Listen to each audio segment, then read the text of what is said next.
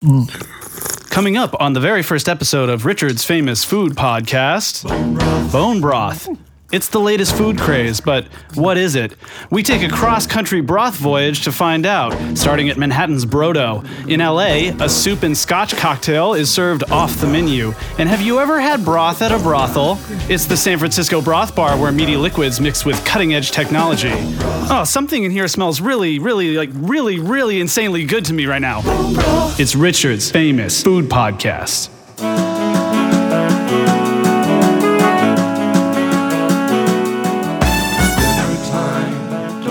Open up that bottle of wine. It's Richard's famous food podcast.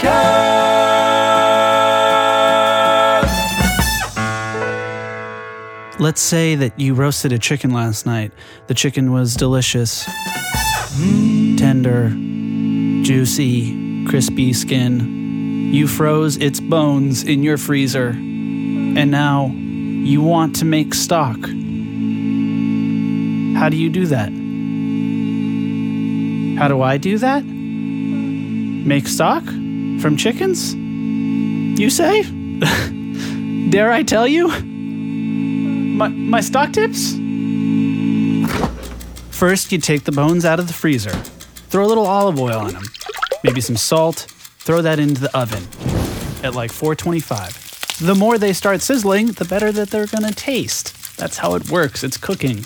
Chop up some vegetables, celery, carrots, onion. Check on the bones. Are they roasting good? Are they getting a little brown? Take them out. Throw them in the pot. Put the vegetables in there. Throw in some dry spice. Cover the whole thing with water. Bring it up to a boil. Bring it back down to a simmer. Wait 2 hours. And that is pretty much how I make stock. Why do I bring up stock? Why does anybody do anything? Actually, as it turns out, bone broth is stock's millennial niece. It's young, it's attractive, it's lived in several American cities in the past year, gets a lot of likes on social media, but it probably couldn't tell you how a bill becomes a law. Anyways, the story of bone broth begins with a chef in New York. He had just turned 40 and he was suffering from gout. Yes, gout is still a thing we suffer from. It's not a disease that went away with the end of the Tudor dynasty. Anyways, touting bone broth's nutritional qualities, this chef started selling it out of a window in New York he called Brodo. And it caught on big time. People started brothing to cure sickness. They brothed to look more attractive. They brothed to stave off disease. Before long, they were brothing just because everybody else was. Now we got broth pet food, we got broth cocktails. The New York Times Magazine called brothing the new juicing. People are even writing songs about bone broth. I wrote one. You're listening to it. The point is, it got pretty popular. For more, we go to Matt Frasca, our correspondent on the ground at Brodo in Manhattan. Frasca, what are you seeing? It's a bad day for raw juice, Richard. Kale is dead. Green juice is over. Broth! That's the new game in town, Richard. Here in New York, we get our broth at Brodo. The word means broth in Italian. We're trying to get a sense of the contemporary brother's mindset. What's the clientele like in the scene out there? Hordes of intelligent, health-conscious New Yorkers lining up for to-go cups of steaming hot meat nectar. Hi. Hi, we'll take one of each of the small. They're all queuing up at the broth buffet that is Brodo. That mommy? Oh, look, there's a little boy here just sipping on some broth. How do you like your bone broth, little boy? Would you say it's good or bad? Good. Okay, little boy. What would be great then? Soup. Aww. That was Matt Frasca reporting from New York City's Brodo, where an apparently cute little boy favors soup over broth. This has us thinking, what separates soup from broth, and how are the two related? We're not going to answer this question, but we are going to talk to a soup cook after the break. Hi, it's Bennett Barbaco, producer here at Richard's Famous Food Podcast. I'm here today to talk to you about lonely eating. Recent studies show that almost 100% of lonely Americans eat food, either because they want it or because they need it. If you ever find yourself slumped over a kitchen sink, cold slice of za dangling from your lips like a salmon caught in the mouth of a streamside bear, well, that's pretty effed up. But I've been there, man. Let's talk about it. Call our hotline. It's 323-813-6634. That's 323-81-FOOD4. Or tweet to us. It's @RichardsFamous on Twitter. Call today. You know, I love it. I f***ing love bone broth. This is Deep Tron, chef and owner at Good Girl Dinette in Los Angeles. Pho broth runs in her veins. So saith Maestro Jonathan Gold, the Pulitzer Prize-winning food critic for the LA Times. Deep was born in Vietnam, but grew up working in her family's Vietnamese restaurants in the Southland. Deep sells pho, which, I gotta say, is basically like bone broth with the addition of good meats, noodles, and herbs. You should try Deep's, it's delicious. But it all starts with a solid stock, something Deep is glad the bone broth trend has put front and center. There's nowhere to hide. So if you can make something so overlooked, fantastic, and that can stand on its own, that's pretty fantastic. I mean, it's almost like tasting single malt, spirit, and you're just like you could just, that's all it is. That's all it is, but of course, it's not the entire story. At Richard's Famous Food Podcast, we're not just here to create quality food audio content, of course, we are here for that. We're here to break news, and in this particular episode, drop a broth bomb on your ear bellies. Hope you're hungry. I'm going to pass it back to Deep, who gave us this fascinating financial perspective on broth. Can people, when they go to like a Vietnamese restaurant, they can stop thinking it $6, $5, whatever is like a reasonable amount of money to pay for the labor and the cost. Bone broth detractors say that it costs too much. At $4 to $9 for just a simple cup of stock, it's all margin, they say. But from Deep's perspective, that's market rate. And maybe it's true that we shouldn't expect a cup of stock or a bowl of soup to cost so little. I think it's cheap because of exploited labor. Like your food cost is your food cost. Even you can get the cheapest you can only go so low, right? It's really apparent in certain places. Like there's an official minimum wage, and that's not the wage that, you get in San Gabriel Valley. Oops, I just spilled some bone broth on an undercovered socioeconomic food story, and hang on, it tastes good. Thanks, Deep. I didn't expect we'd be talking about money or single malt scotch today, but since we are...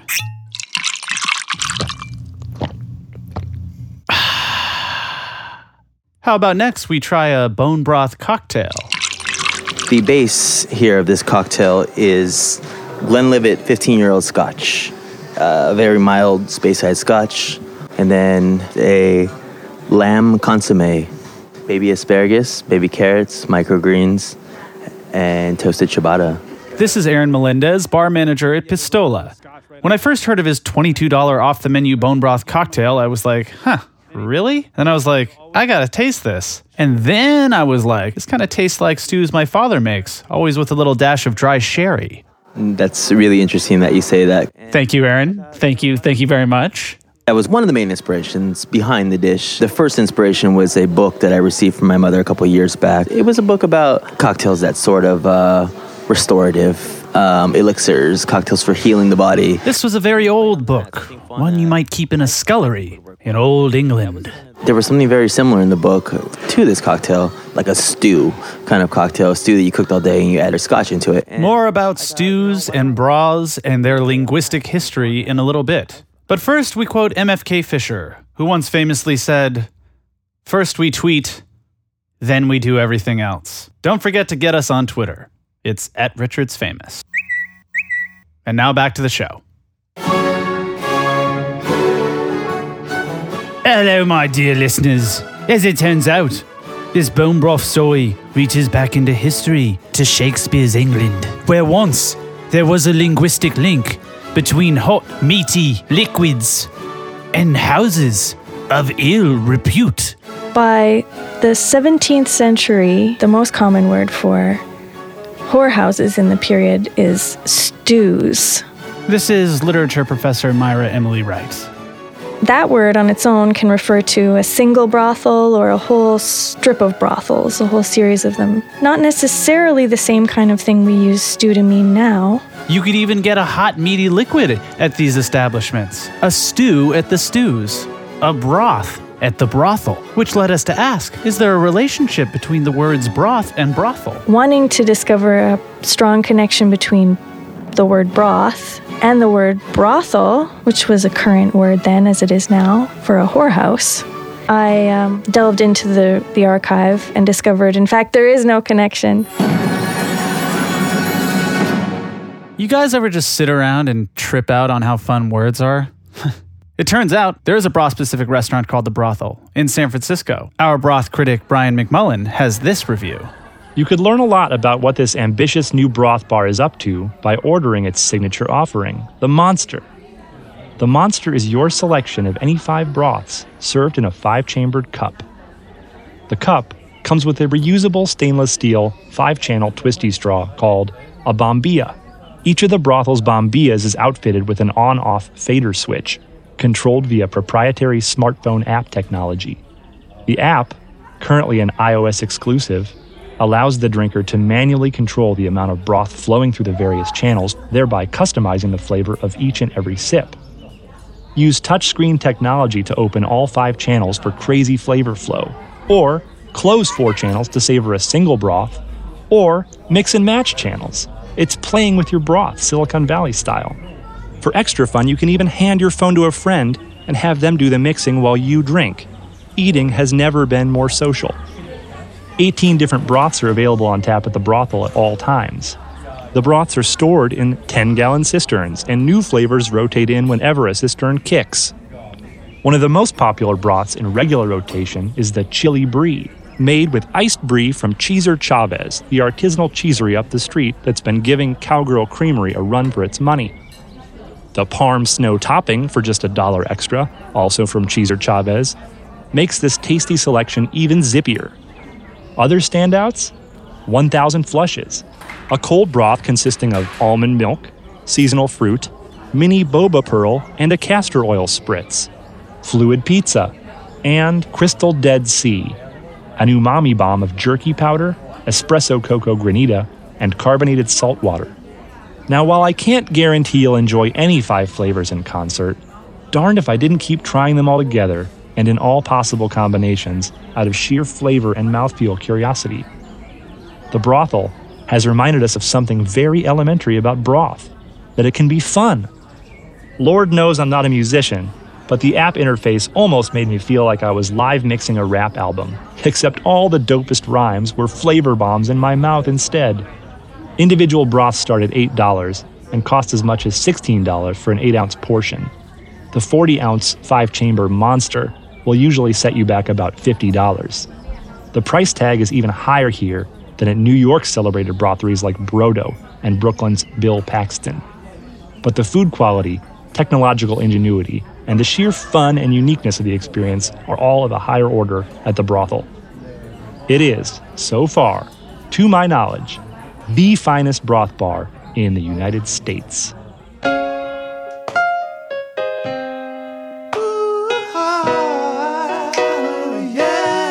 Brian McMullen, everybody. He is an artist and writer in San Francisco, and he was part of the small team at McSweeney's that launched Lucky Peach magazine, our favorite food publication. Speaking of McSweeney's, head to McSweeney's.net to read the full version of Brian's review. It is really something. For every occasion. And that, my friends, is our show.